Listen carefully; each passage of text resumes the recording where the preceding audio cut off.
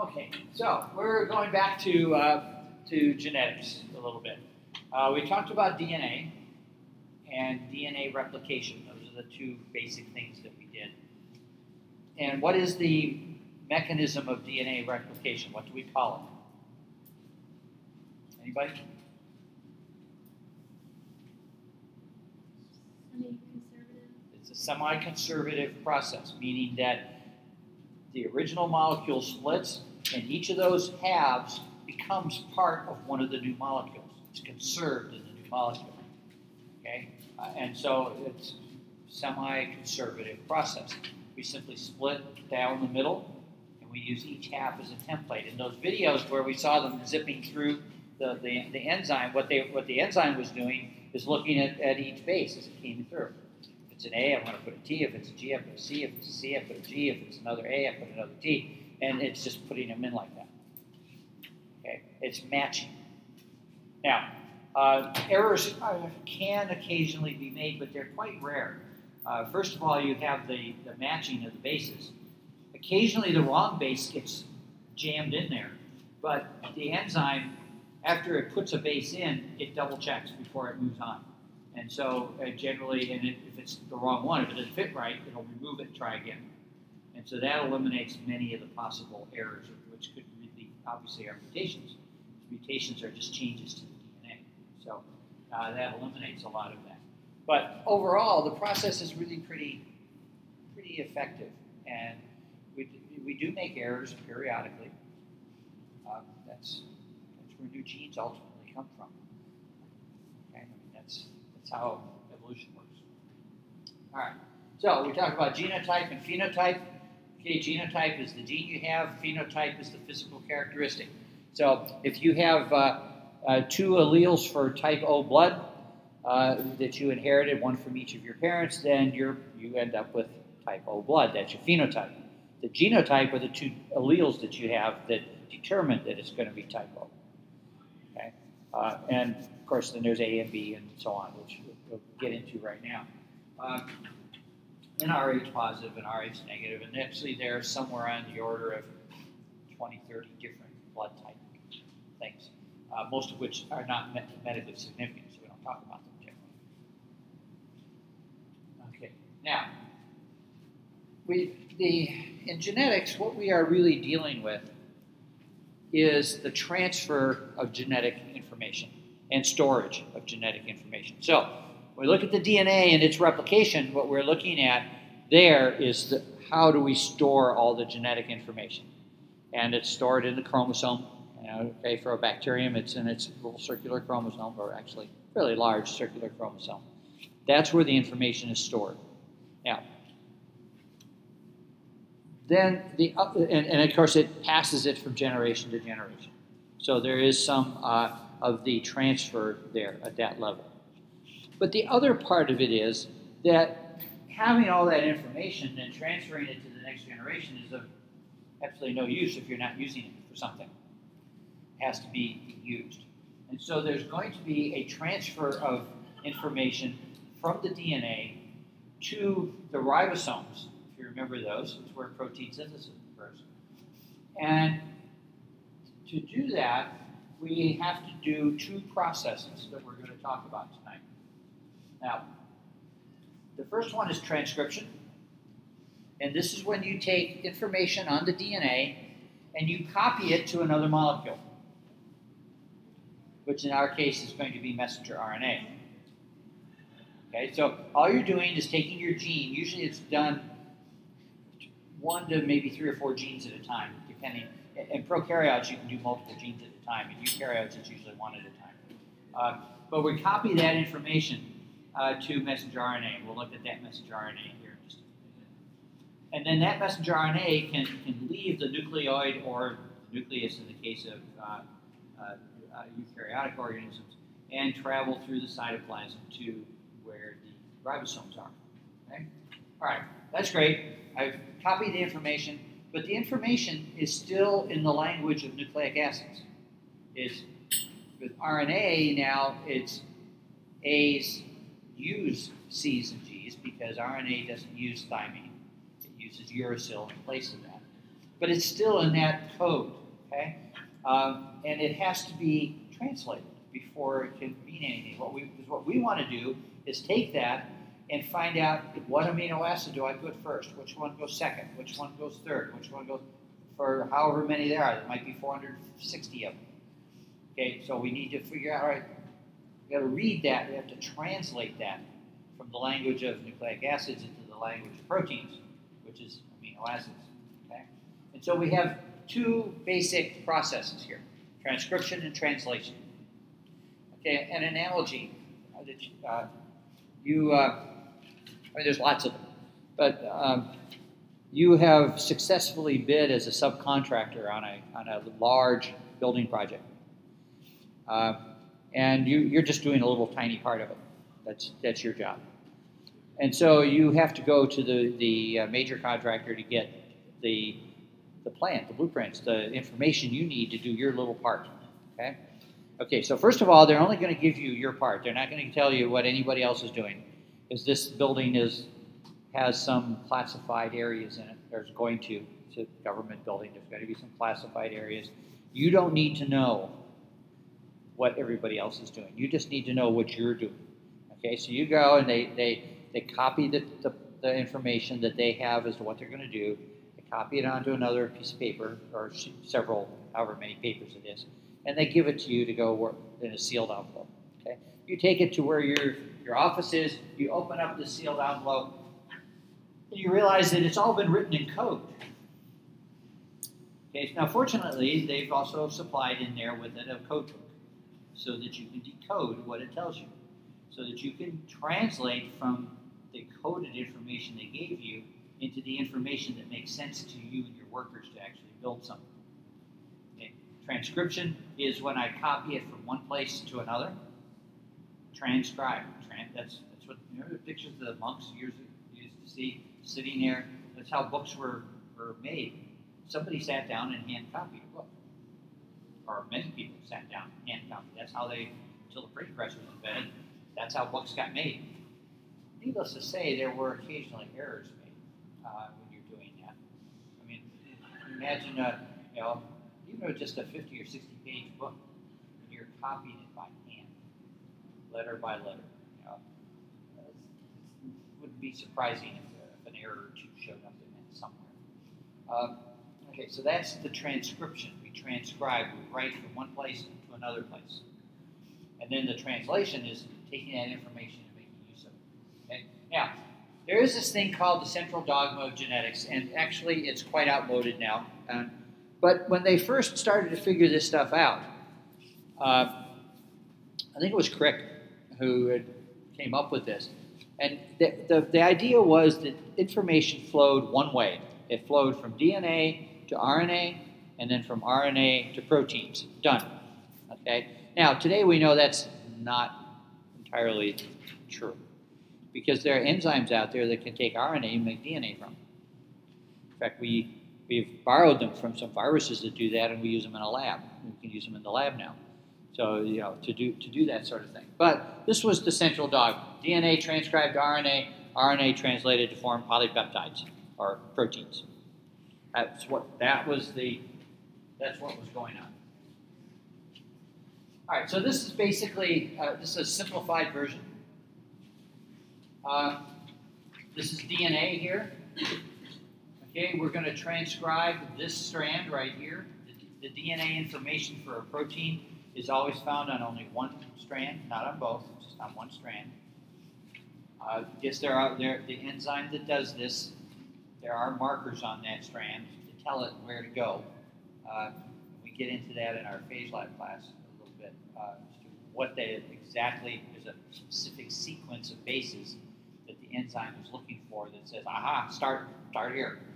Okay, and when that's exposed, then it can just start and transcribe. When it's not supposed to be transcribing, that will usually be blocked by some inhibitor.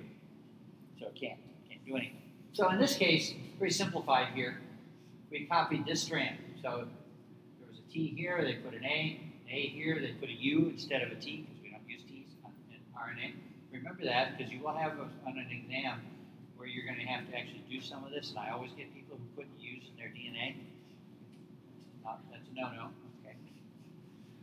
Anyhow, you go down this whole thing, and of course they've only done a few right here, so you can see the messenger RNA.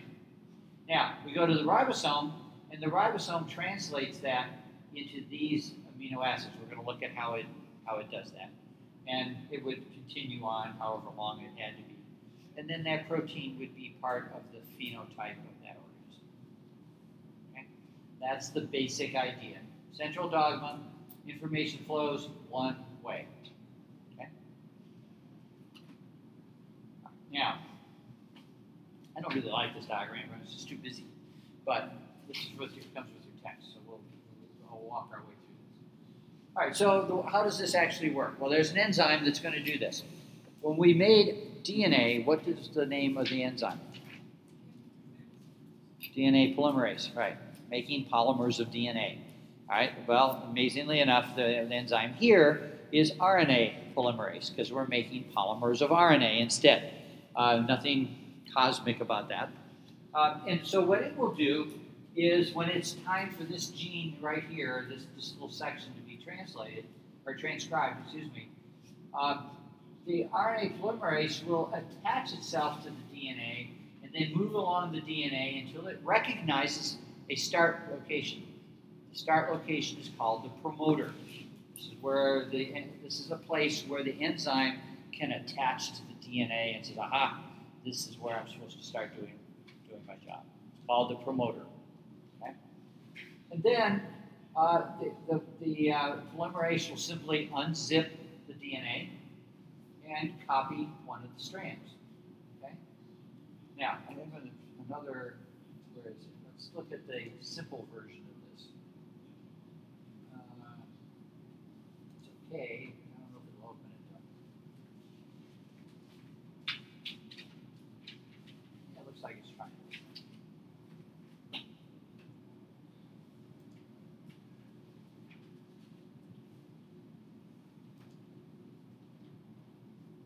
Okay, are you going to do anything? Let's try this a different way.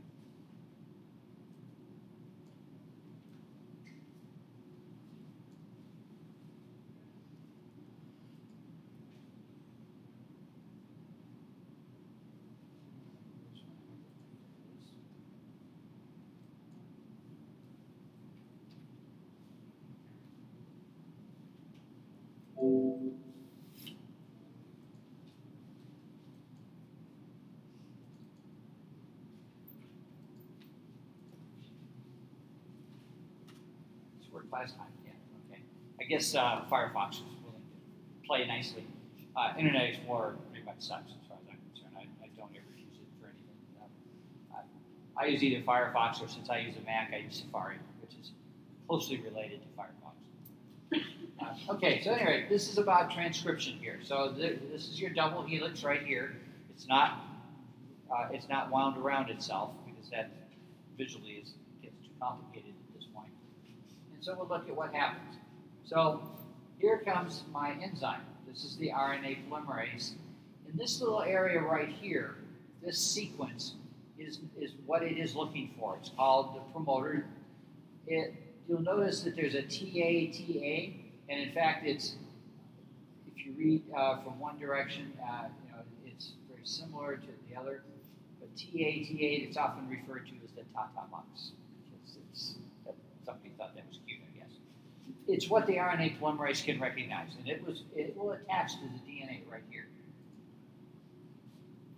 And then it will split the DNA, and then it will go along and it will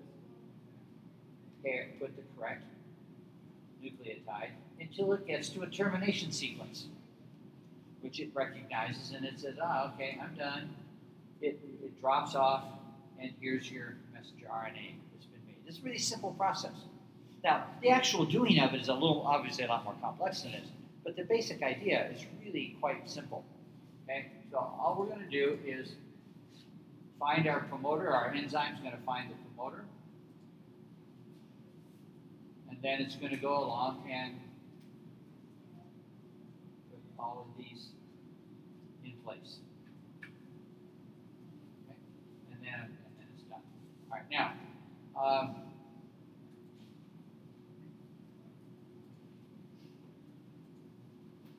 Here's the more complicated version, but it still works.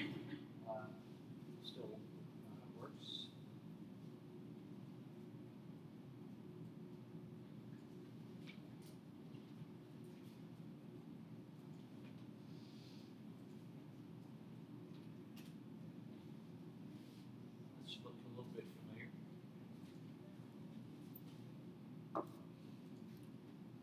Let's see, sound is turned on.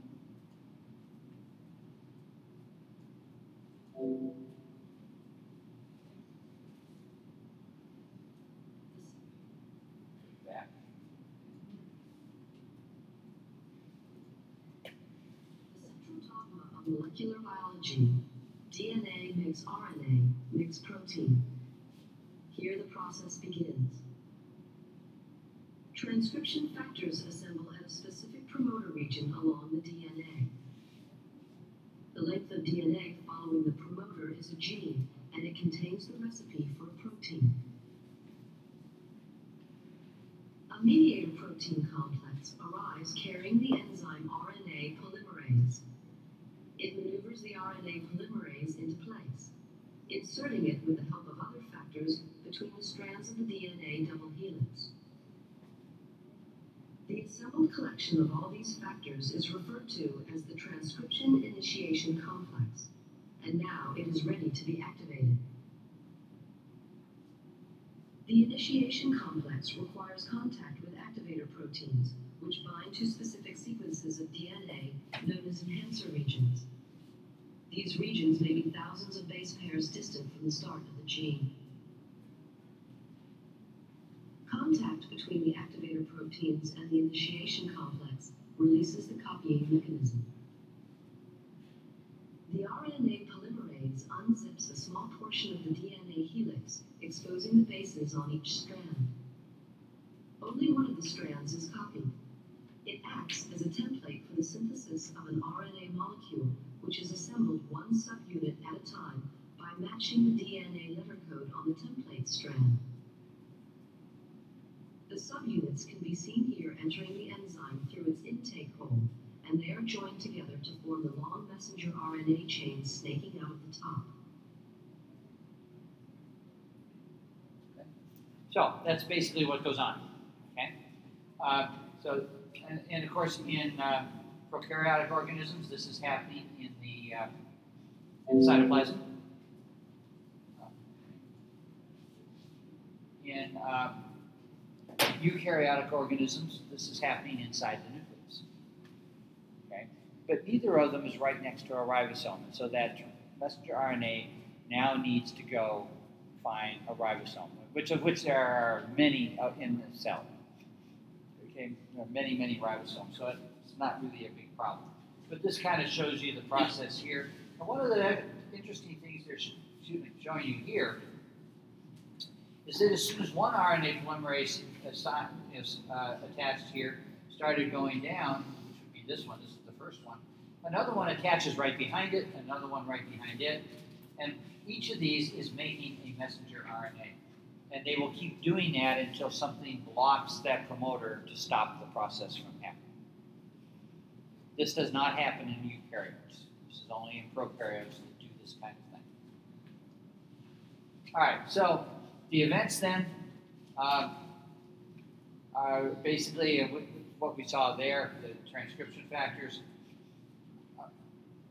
In prokaryotic organisms, as soon as the messenger RNA is made, it's ready to be used. There's no further activity. But in eukaryotic organisms, it is not ready to be used. There is processing of the messenger RNA before it can leave the nucleus. Okay, and the diagram here. And so one of the interesting things, you may remember in the little video we looked at last time about the chromosome 11, they talked about introns and exons. I didn't explain them because they just didn't. Okay. It turns out that in eukaryotes, again, for reasons nobody understands, our genes are broken up into bits. Introns are non-coding regions. They're called intervening sequences. That's where the word intron came from. And the green areas you see here are the exons. These carry coding information. And so before I can use this, I need to take these and cut them out. There's a type of enzyme in here that recognizes the ends, cuts those out, and splices the parts that are actually going to be used, splices them back together. We don't understand why this happens. It does happen. It's been verified, but why we have our genes like this is really not entirely understood. Okay? Now, once you've done that, now you need to put on one end of it a little cap, and on the other end you put a whole bunch of adenines, and then it's ready to go out through one of the nuclear pores.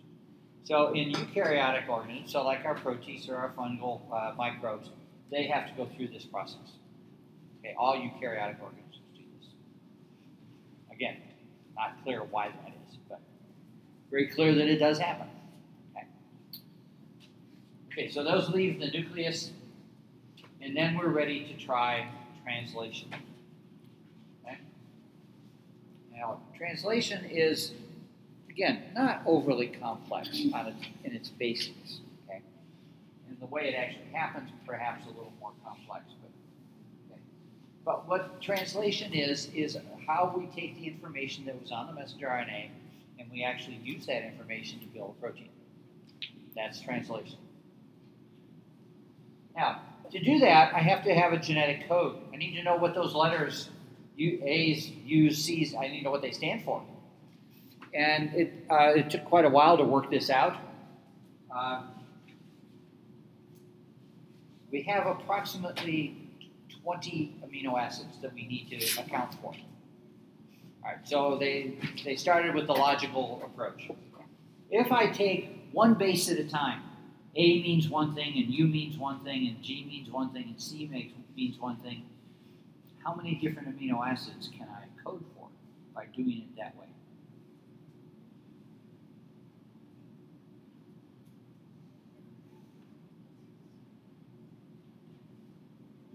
Each letter stands for a single amino acid. How many letters do I have? We have 4. We have 4 letters, A, U, C, and G. If each of those stands for a single amino acid, I can only code for 4 amino acids. Clearly, this is not sufficient. There's 20 amino acids. So the next thing they did, they said, well, what if I took them 2 at a time? That AA meant something, and AC meant something, and AU meant something, and AG, and then went through all the permutations of that. And you math folks will understand how to do that. What you end up with, though, is you're taking 2 things 2 at a time. Okay?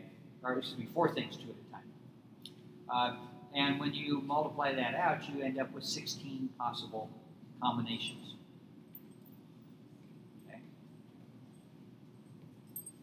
Does that make sense? 2 to the 4th power. 2 times 2 is 4, times 2 is 8, times 2 is 16. Okay. We got 20 amino acids. It's still not good enough. So then I said, all right, let's go back to the drawing boards. Let's try it with 3 at a time. Turns out that was the answer. But it also means that our code is what we would call redundant. Or there are some other names used, but it means that some 3-letter combinations will code for the same amino acid. Now, it turns out that every combination means something.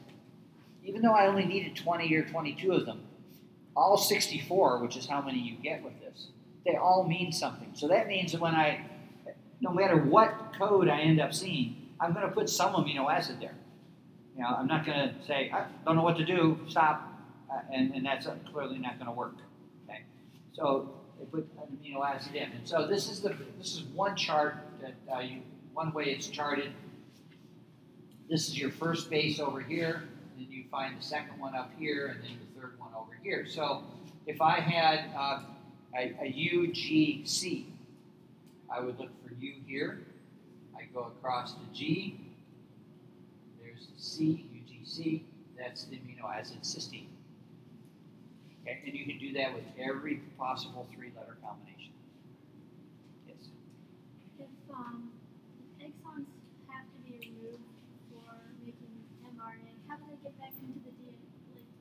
Oh, well, we just copied them. We didn't take them out of the DNA. Oh, okay. We just copied them onto the messenger RNA. Oh, okay. So after they're removed, they'll probably be broken down and recycled. So.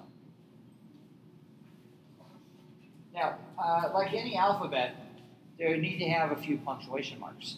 Okay, I don't know if you've ever read something that somebody put down. And in fact, there's some very old languages. No capital letters, no punctuation marks. It just goes on and on. Very difficult to read. Okay, we're very used to having punctuation, and capital letters and all that. Even if we don't do the punctuation right all the time, but we understand that it's important. It makes a difference. All right. So we have a start code. Now, AUG, this is on the messenger RNA, not the DNA, is the consensus start code. So when we get to the ribosome and the ribosome looks to where do I start translating this thing, it will go along the messenger RNA until it finds an AUG, and then it starts translating. Now, the reality is, and you get into the viruses, there's another start code that viruses also use, but bacteria not really so much. It's AUG. And then we have 3 stop codes, although this one can also code for a very rare amino acid in some cases. Okay? And so when the ribosome gets to the stop code, it stops. So, okay, done. Releases, your protein's released, that ribosome can go back to this again. Ribosomes are reusable, so they can do this again. Now, the way they, and also there's another one down there, 22nd amino acid in some prokaryotes, pyrrolysine, which one codes for? Where's the little asterisk? Gotta be an asterisk on here somewhere.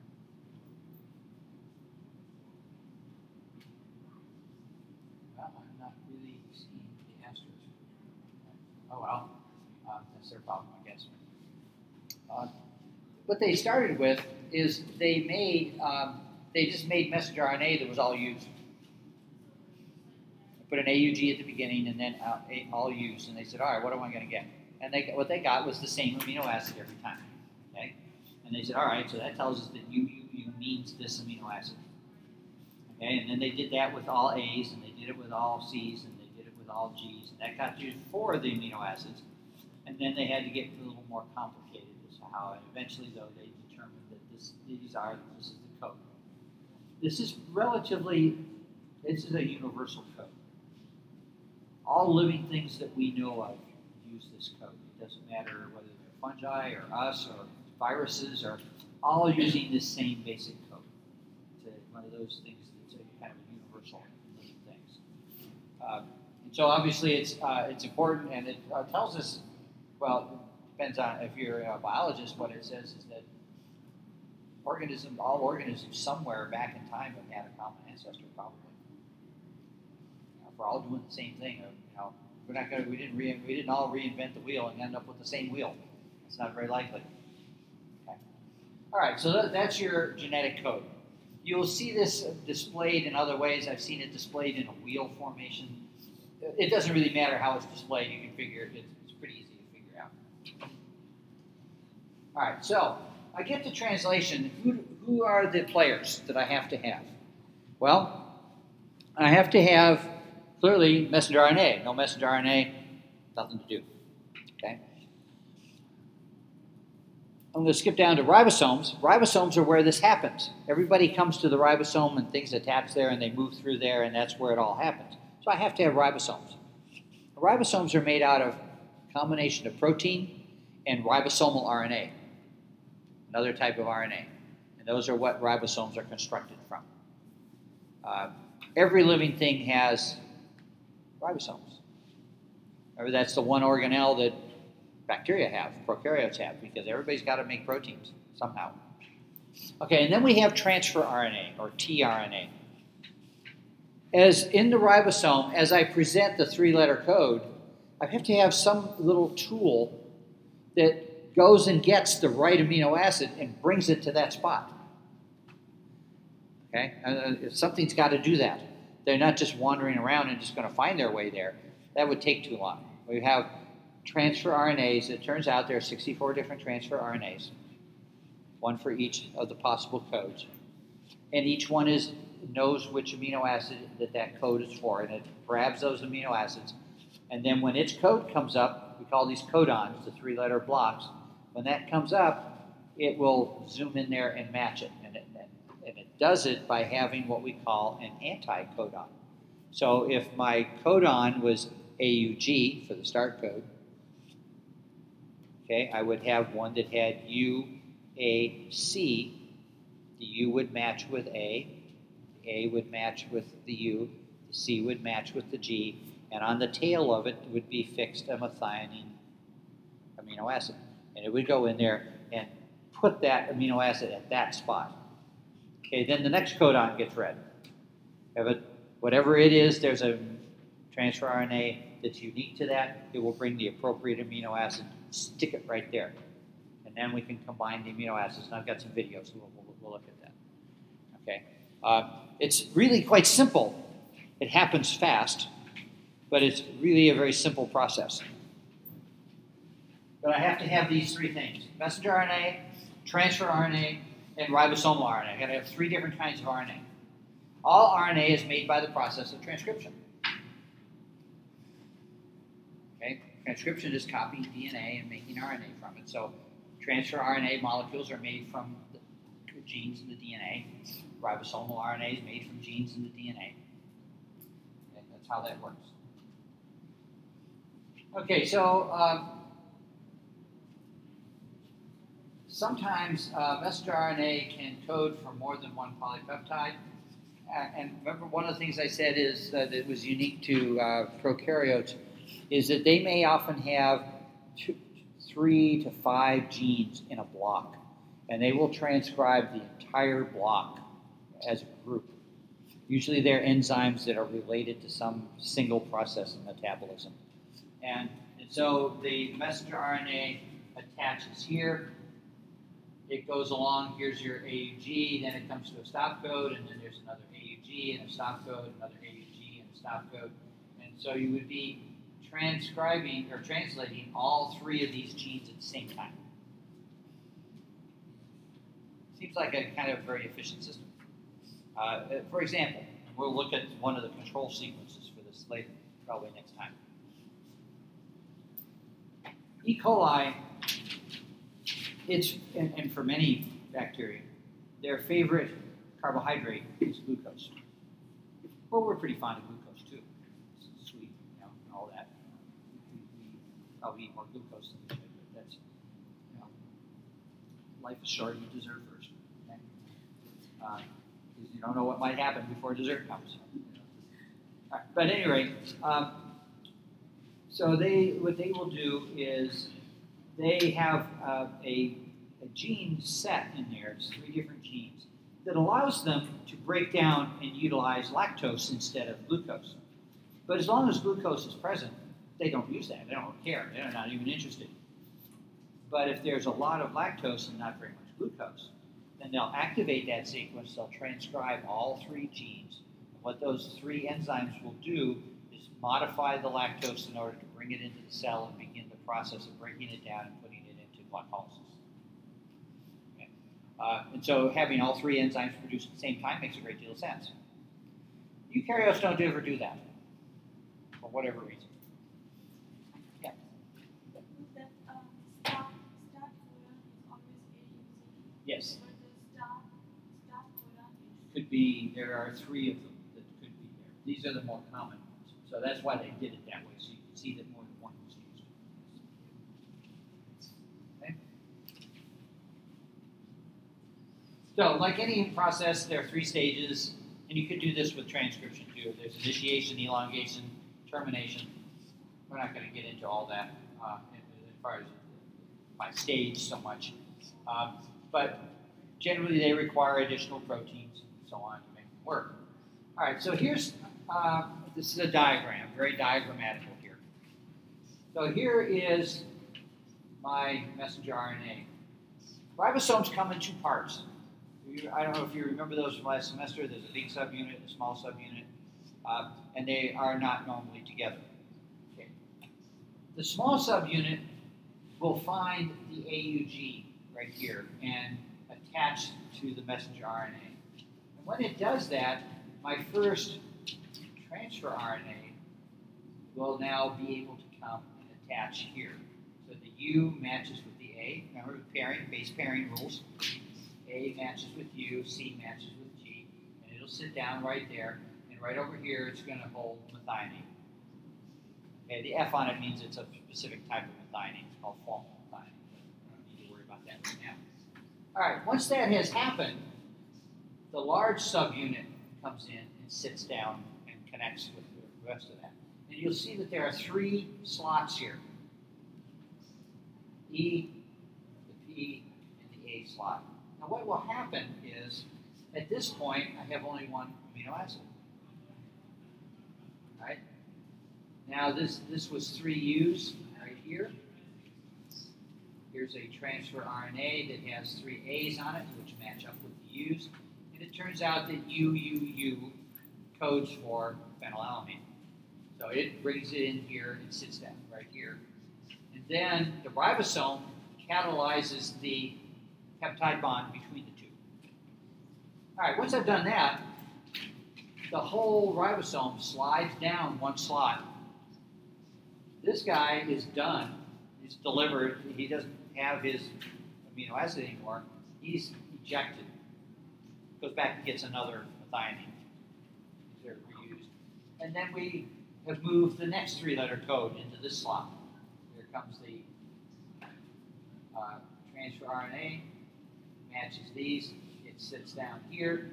The ribosome binds the threonine and the phenylalanine. The thing slides down one more thing. This one's kicked out. A new one comes in. And we just keep doing that until we get to a stop. Okay? Now, let me show you this, and then I think it'll probably be pretty much it. How fast does this happen? Within seconds, less than a second? In many cells, they can make thousands of molecules per second. It all happens very, very fast. Now, part of that is because everything's so tiny. We can't imagine what it's like on a molecular level. Everything's right there. Everything's close. It's beyond our comprehension what that would be like in there. But they can measure the speed of these, and depending on circumstances, they can be thousands of molecules per second. Make them very quickly. Particularly bacteria do, because they need to be responsive to their environment very, very quickly, because they're single cells. All right, so let me take a look at this here.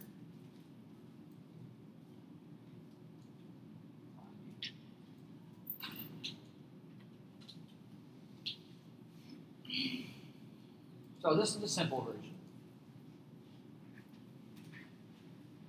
All right, so here's my messenger RNA.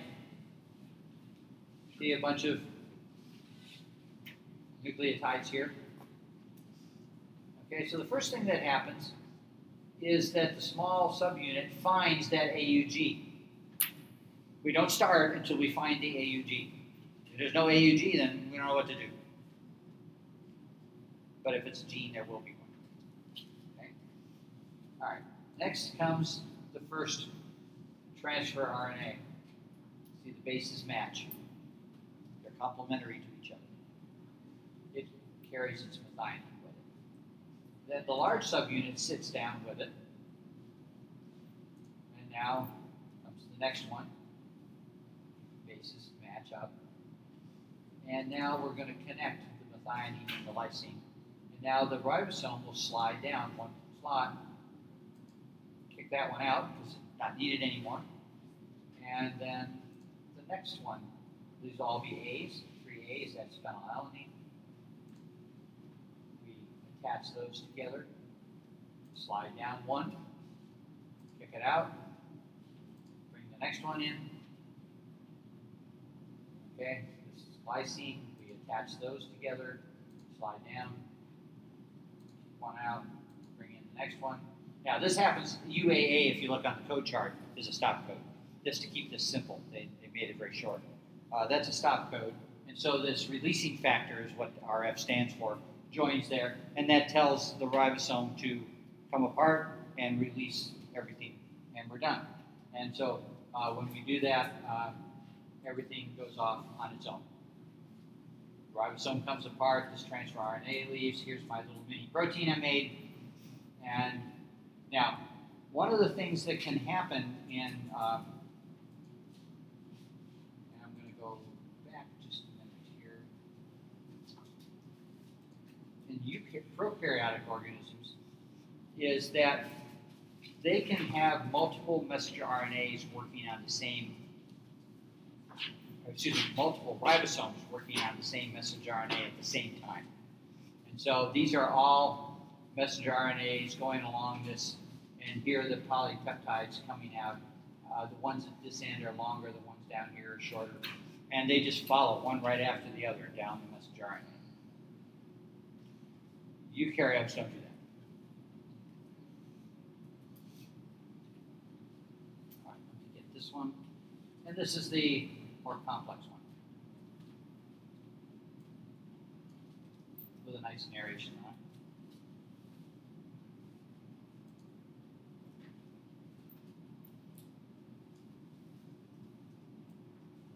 Come on.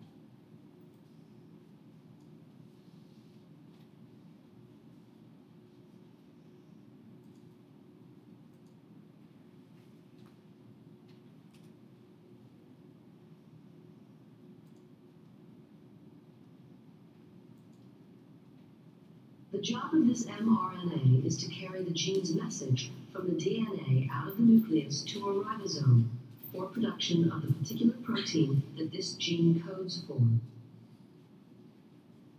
There can be several million ribosomes in a typical eukaryotic cell. These complex catalytic machines use the mRNA copy of the genetic information to assemble amino acid building blocks into the three-dimensional proteins that are essential for life. Let's see how it works. The ribosome is composed of one large and one small subunit that assemble around the messenger RNA, which then passes through the ribosome like a computer tape.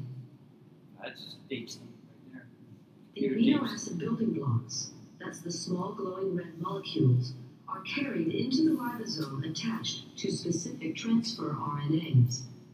That's the larger green molecules, also referred to as tRNA. The small subunit of the ribosome positions the mRNA so that it can be read in groups of 3 letters known as a codon. Each codon on the mRNA matches a corresponding anticodon on the base of a transfer RNA molecule.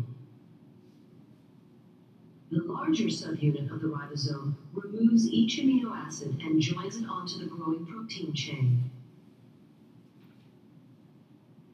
As the mRNA is ratcheted through the ribosome, the mRNA sequence is translated into an amino acid sequence. There are 3 locations inside the ribosome, designated the A site, the P site, and the E site. The addition of each amino acid is a 3-step cycle. First, the tRNA enters the ribosome at the A site and is tested for a codon-anticodon match with the mRNA. Next, provided there is a correct match, the tRNA is shifted to the P site, and the amino acid it carries is added to the end of the amino acid chain. The mRNA is also ratcheted on 3 nucleotides, or 1 codon. Thirdly, the spent tRNA is moved to the E site and then ejected from the ribosome to be recycled. As the protein synthesis proceeds, the finished chain emerges from the ribosome. It folds up into a precise shape determined by the exact order of amino acids. It's a bit of a simplification. Thus, the central dogma explains how the 4-letter DNA code is, quite literally, turned into flesh and blood.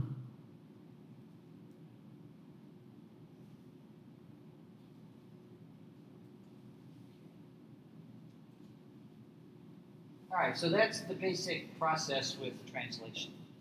Um, there are, as I said, there are differences in eukaryotes. In eukaryotes, we put some guanine on the front of the messenger RNA, and that's what our ribosomes recognize to get started. We use methionine instead of formal methionine as our first, it's still the same basic amino acid. And sometimes your ribosomes will synthesize proteins that go into the endoplasmic reticulum, and then they're packaged into vesicles to be sent somewhere else in the cell. Obviously, prokaryotes don't have such things, so they would not do that. Okay? So here's a kind of a comparison here of the three processes so that you can look at. Okay, is that making some sense? Okay, so what do we cover here in this that doesn't make any sense to you? Tell me where you're lost. Or does it all make sense now and then by tomorrow morning you'll say, what the hell was he talking about? I mean, I know that happens. Yeah. Okay. On the slide that has a single prokaryotic mRNA can code for several polypeptides. So like This one? Or is it farther back? Farther back, like 4. That one? Yeah. Okay. So their ribosome, the 3 spots, it just puts 3 there at the same time? No, there's one ribosome in it, and then there'll be another one following it, but it just goes down and makes the first amino acid, or the first protein that goes right on to the next gene, makes the second one, and it goes right on to the third one, and makes the third one. And then another ribosome will follow behind it and make all 3. So the ribosome, the stop does not cause it to actually stop the process. It continues on past that, right to the AUG, because there's another ribosome binding site right here. And so as soon as this happens, the ribosome stays right bound to the messenger RNA and continues on down. Okay, so in eukaryotes, how is it different? At the end of that, would the ribosome be attached? We would not have multiple genes on single messenger RNA. Okay. We don't, eukaryotes don't do that for, again, reasons that we really don't know why some of these differences occur. We might find out someday.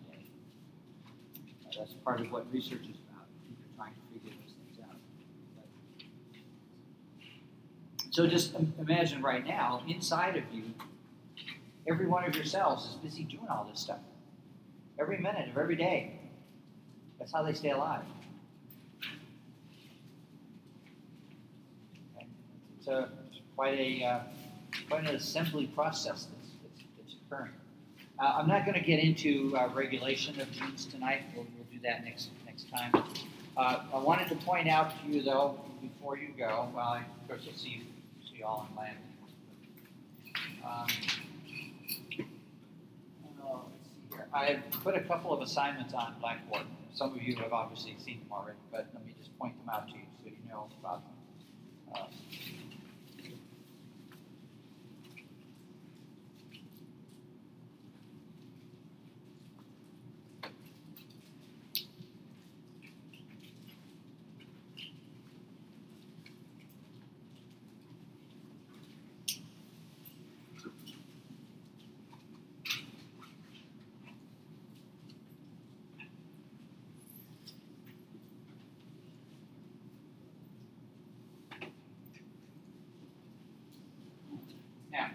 The reason I want to just point these out, both of these are on a website from the University of Arizona. And what you're going to look at, when you get there, you're going to see some problem sets. When you do the problem, it'll have a multiple choice answer. You select what you think is the correct answer, and then you submit it, and it'll tell you whether you were right or wrong. If you were wrong, it will take you to a little tutorial about what you just got wrong, and then you can go back and do the question again. So this is a kind of self-grading thing. Now, what I want you to turn in from each of these is just the question for each set. Give me the name of the set, the question numbers, your first answer, whatever it was, and just the letter of it. You don't have to write it all out. And then the correct answer if that was different. Okay? And there's one on metabolism, because our next exam, which isn't going to be that far away now, is going to be on metabolism and genetics. So this is a way to help you understand about energy and enzymes and then metabolism. Now here, make sure you do only those problems. Don't do all the others, because some of those are stuff that we don't even want to deal with. And then there's a molecular genetics part. This is the site we just looked at. Then you go to the nucleic acid problem set and do those. And then I have one other thing here called the Blackett family DNA activity. You get to actually look at some DNA fingerprinting and figure out who's who in this family. And all this is on the same website. It's all on and most of these, that was you do some of these, for instance, And you just want us to write this down and then turn it in class? Yeah. Okay. Or you can email it to me if you want. Either way, I'm okay with that. But for instance, here they have, so here's some information. They give you, this is a very simplified profile, but they tell you that, they're reconstructing the profile of a missing person by looking at the close relatives. So a mother of 4 children is missing. And so they all have the same father. And so from this, can you tell me, would you be able to tell me which alleles came from the mother? Okay, now they forgot to label the father on the thing here. That's on purpose for the exercise. But you can figure that out when you look at it. And then you're going to say, which one of these? So if your answer is A, or K, or B, so I'll just pick A and B, just like that. And it'll give you a tutorial and say, okay, you need to, and then you can go back to the problem and do it again. Now, so obviously you're going to get, one way you can do these is just keep clicking on answers till you get the right one. You don't learn a lot that way. Hopefully you will actually learn something from doing this. That would be the goal, right? Okay, so just wanted to point those out so that, just give me the problem set, the number of the question, what the answer, the letter of the answer. The first one you put down, and then if that was wrong, then you give me the right one after you've had a chance to go back and look at it. If you got it right the first time, that's all I need to see. Go on to the next question. These should not take you all that long to do. Now, the due date for these is listed on here. Okay. They're due on February 23rd, so you have some time. Today's the 10th, so you've got almost 2 weeks to do this. We'll probably be having an exam on this material, though, before the 23rd. All right. Let's see you in lab in a little bit. We'll get on with that.